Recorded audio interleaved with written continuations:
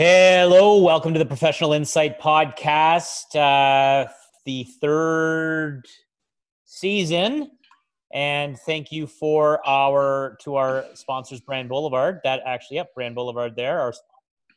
There we go. Nice product placement. Bottle. I like that bottle. My name's Brandon Curry. I'm Jeff Collins. Josh Bond. And Trevor Lindsay. So, Jeff, you were asking the previous episode about like the markets and what have you, and why is it such a big deal again for politics and what have you. So as recording today, which is January 7th, 2021, just some of the fallout. I mean, as of today, the NASDAQ has completely rebounded from their decline yesterday. Sorry, Curry, just in case somebody doesn't listen to the previous episode and starts into this one, if you can just give them a little recap. Got it. So, Georgia runoff elections happened on the 5th. Democrats won both those seats. Therefore, it's a 50-50 tie in the Senate because Joe Biden and Kamala Harris are president and vice president. The vice president becomes the president of the Senate and declares a vote or votes only on a tie. And so which gives them 51 to 50 because there's only 100 senators. Now, majority. The Dems also control the House of Representatives. And that house goes up for re-election. The entire house goes up for re-election every 2 years. So until 2022, you're going to have the presidency, boring, the Senate, and the House. For certain things, yes. To have full control for the next 2 years.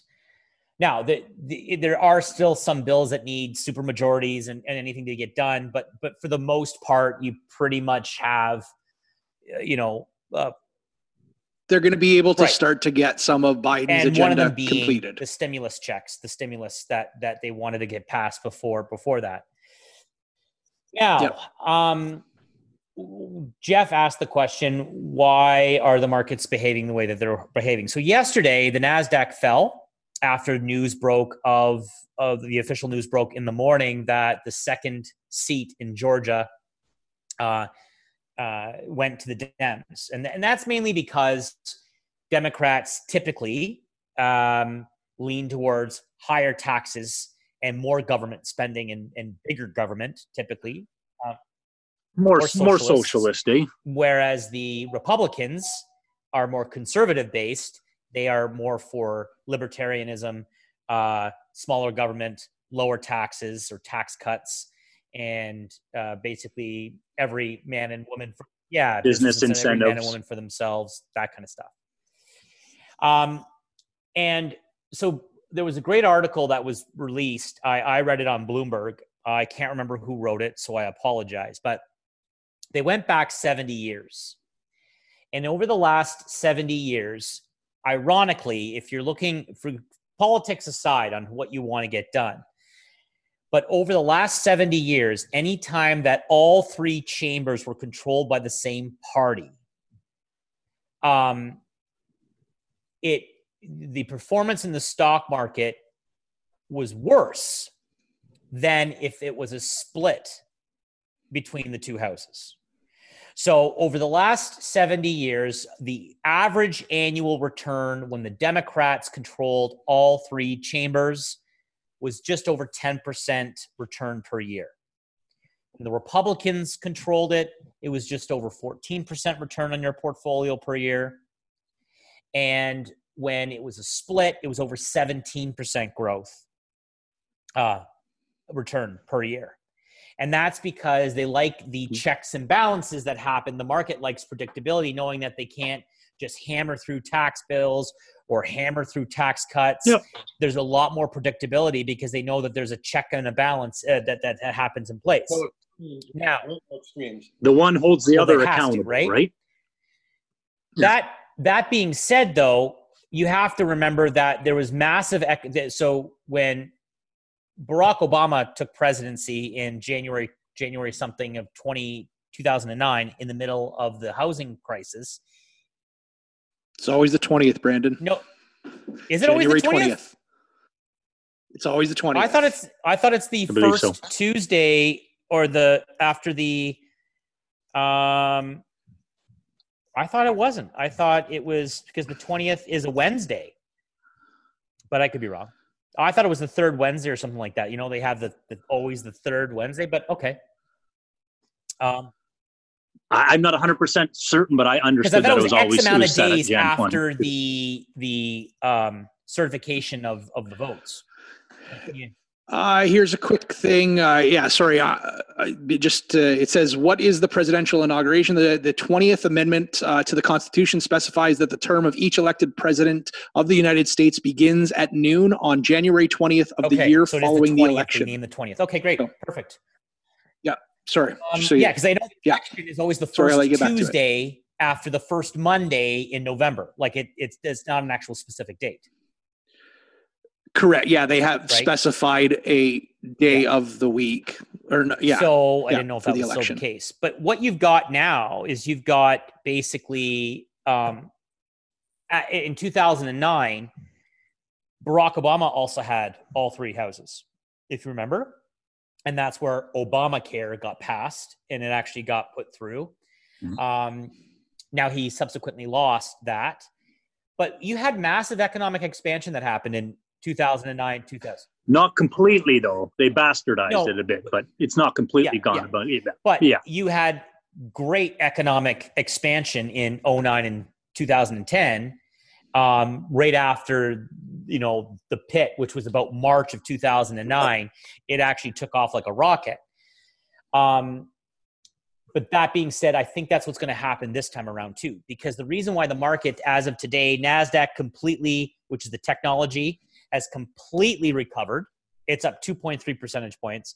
Dow Jones has cracked 31,000 and the S&P 500 has cracked 3,800 points, which as an index, these are massive, massive feats to get. And that's even TSX has got to be at almost record high. TSX has hit record highs. Yes. Today? Yes. Yeah. So you've got pretty much, and the reason for that is because, and I've said this before, the U.S. is a consumer-driven economy. That's the majority of the driver between their GDP growth, where Canada is an export-driven economy. And so the reason why the rest of the world is up on this news is they know that there's going to be more stimulus coming in the tune of approximately another $1 trillion, about $1,400 a month for every person. And so when that gets passed, which now it's a high probability that it will get passed, they know more money in the hands of the people means there's going to be more spending that's going to be happening in the economy, which is just going to drive it up. Now, where Trevor and I come in on, so that's me on the market side, but then they're worried about inflation and inflation getting too hot, so they'll have to raise interest rates. I'll give my quick opinion on it. And then Trevor, if you want to weigh in, we need high inflation right now. That's what we need, because we can't suffer like we have. And I just don't think that in 2 years there'll be enough of an economic expansion of inflation. I mean, that would cause them to raise interest rates within the next 2 years. But Trevor? Yeah, no, absolutely. We can't have a contraction in the market. So as of right now, all signs are pointing to keeping interest rates low. Obviously, bond yields are quite low right now, which is why we're seeing fixed rates as low as what they are. But on the flip side of things, the overnight lending rate from the Bank of Canada, which will be the deciding fact when we need to slow inflation, Bank of Canada starts moving the overnight lending rate. So yeah, as of right now, an article I read the other day, again, a couple of years, most likely that we're looking at keeping things the way they are. There's even predictions for fixed rates that the bond yields will maintain the levels that they're at right now. One article that I had read is even predicting a possible fall in rates. Really? So yeah, we may see again. like you've got to look at what's happening and But wouldn't they have to change the regulations, Trev? Because I thought Bank of Canada is at 0.25%, and I thought there was a mandate that lenders charge a certain spread above. And I could. This is more your department, right? But yeah. No. So a long time ago, and I'm trying to recall what drives the overnight lending rate right now, why there's that spread. But there's basically the best way to explain it is there's two different tables. We've got the table determined from the Bank of Canada, and then there's this other table that the lending institutions created for themselves to maintain profit, but also maintain cost of funds. So those that's not collusion, though, right? No. So they came up with that table, we'll call it, a number of years ago. I can't remember when, and I'm drawing a blank on what the actual technical legal term is that they use. So that's why we see a difference. And that's why we see, like, a few years back when the Bank of Canada raised the overnight lending rate, and then they quickly realized, oh, we made a mistake, and we saw them cut back very quickly. That's when we saw all of the banks, lenders, credit unions not give the full quarter point that got cut. Right? That's why we saw, I think it was TD only cut 10 basis points rather than 25, and all the other banks cut 15 instead of 25. So right now, why we are sitting at 245 for an overnight lending rate instead of 225 if there was only a 2-point spread from the overnight lending rate to the actual bank prime. So, sorry, but that was part of it. What was the other part of your question? Well, just like, yeah, so you don't foresee, like you said, you actually brought up there might be a cut or a drop in fixed rates. Yeah, actually, the one article I read said that it's not off the table from what the data that they're looking at, that it's not off the table that the Bank of Canada couldn't cut the overnight lending rate by 10 or 15 basis points. Because again, we've got 25 basis points to play with. They do have a little bit of room, but just not as much as they had and pre-pandemic. They can go negative, right? They are allowed to go negative. They can go. They can. That is not something that they want to do. Right? That's not something they want to be doing. And then, to the fixed rates, yes, in that same article, it said, there's a chance that most likely we're going to maintain our fixed rates where they are right now, given what we're seeing with bond yields.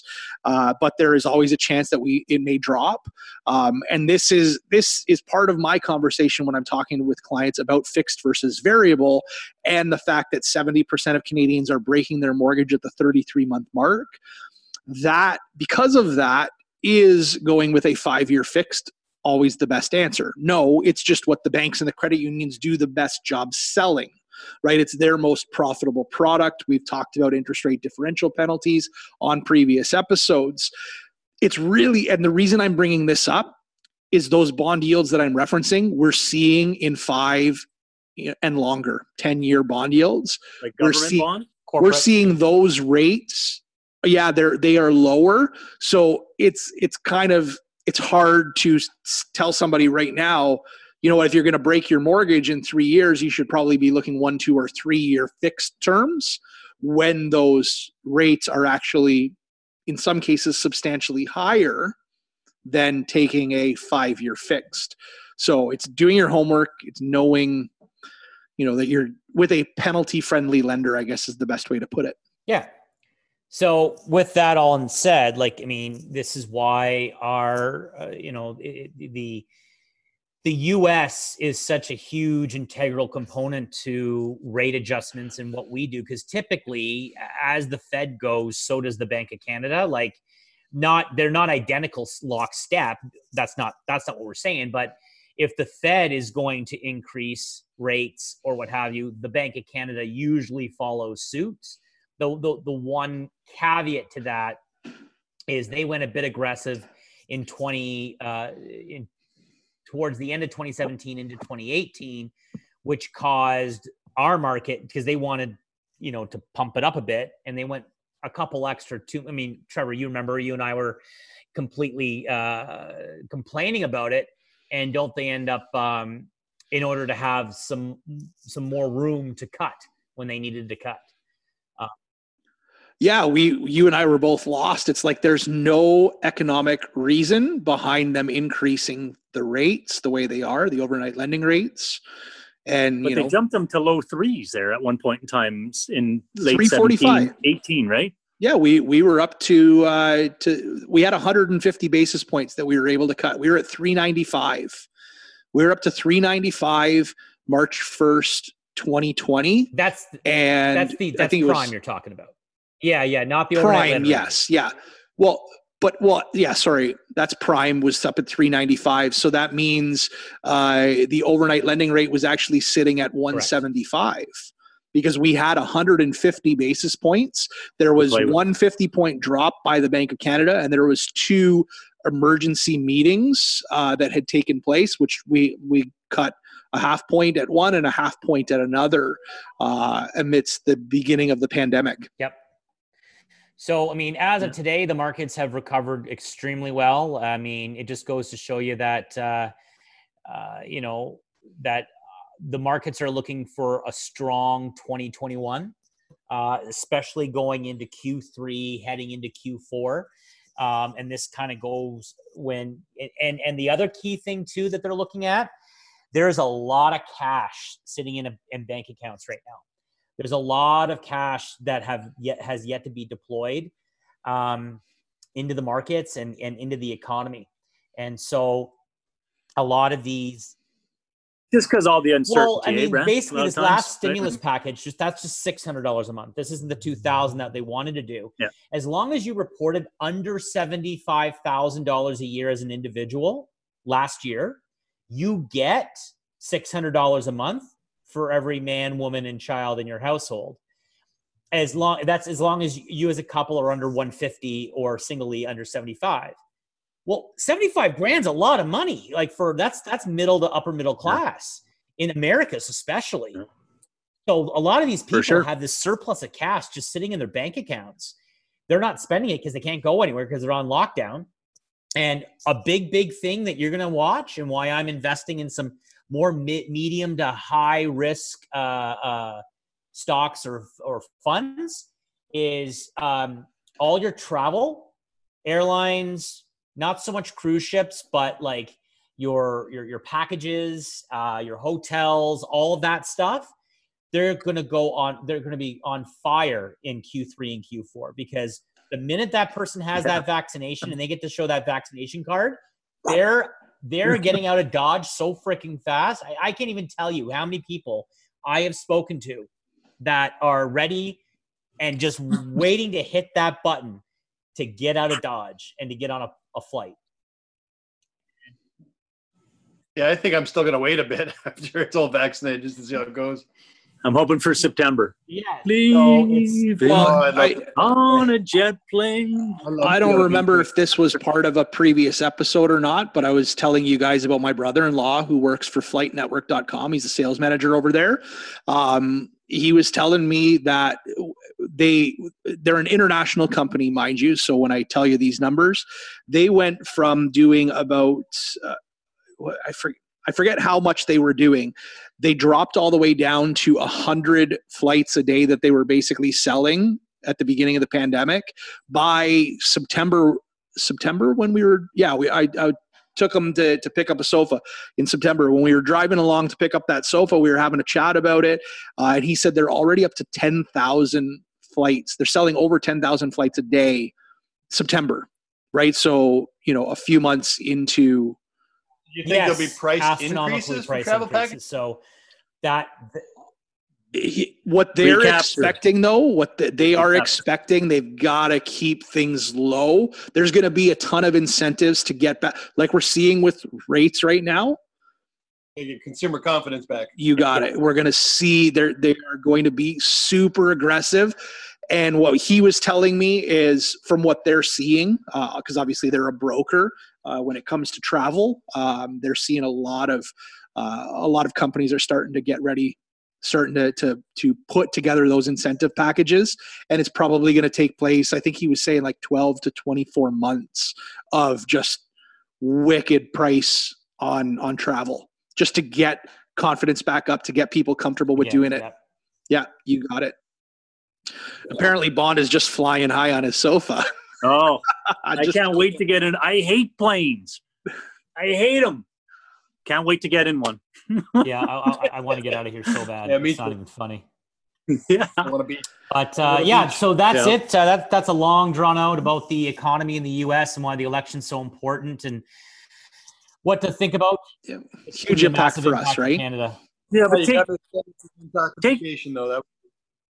take from it, though, that interest rates should realistically maintain a lower level for probably the next year or two. I would be shocked, right? If anything, and Trevor, chime in, if there's, in Canada specifically, if there's any rate increases prior to Q4 of 2022. I will be floored. I would, my gamble would be Q3 of 2022. Before they even start considering. Yeah, that's my gamble right now. So, over a year and a half from now. So, all right. Well, that's very much. Thanks for the question, Jeffrey. Thank you. That was a really good question. No problem. You get a cookie later. Thanks very much. And something from Brand Boulevard. Thanks everyone for caring and sharing and subscribing and keep these listens high. Thanks Brand Boulevard for sponsoring us. Josh. Think Lich. Help us, help you. Stay informed. I'm Jeff Woods, and I'm shining a light on music and the rock stars who make it. He just was one of those people. He stood out. He was a magic guy. He really was a magic guy. We all have faults. He had the same amount of faults as we all had. This was before Led Zeppelin. Robert was full on. I mean, he was Led Zeppelin without the band behind him. He had the hair, the jeans, the whole thing, and he was amazing. The Records and Rockstars podcast, heard around the world and yours to hear wherever you get podcasts. All the episodes from jeffwoodsradio.com. Do, Did, Will, the Story of People podcast is now available on the Crier Media Network. The first 5 episodes are here and feature some incredible guests that fit into one or all 3 of those categories. Ready? Tara Sloan from the San Jose Sharks, Undercurrent podcast at NBC Sports. Marianne Iveson from Iveson Voice and the Let's Take This Outside podcast to talk about the world of outdoors as well as voiceover land. Ariana Hunsicker, future Canadian Paralympic swimmer, already winning tons of awards for this country. Scott McGregor from the Hot Wallet podcast to dumb down the world of crypto, Bitcoin, and NFTs so you don't have to. And Jackie Holowati from Climate Pledge Arena in Seattle, Washington, the first net zero carbon certified arena on the planet. Wherever you get your pods, wherever you watch your pods, and on the Crier Media Network. Produced by Crier Media and distributed by the Sound Off Media Company.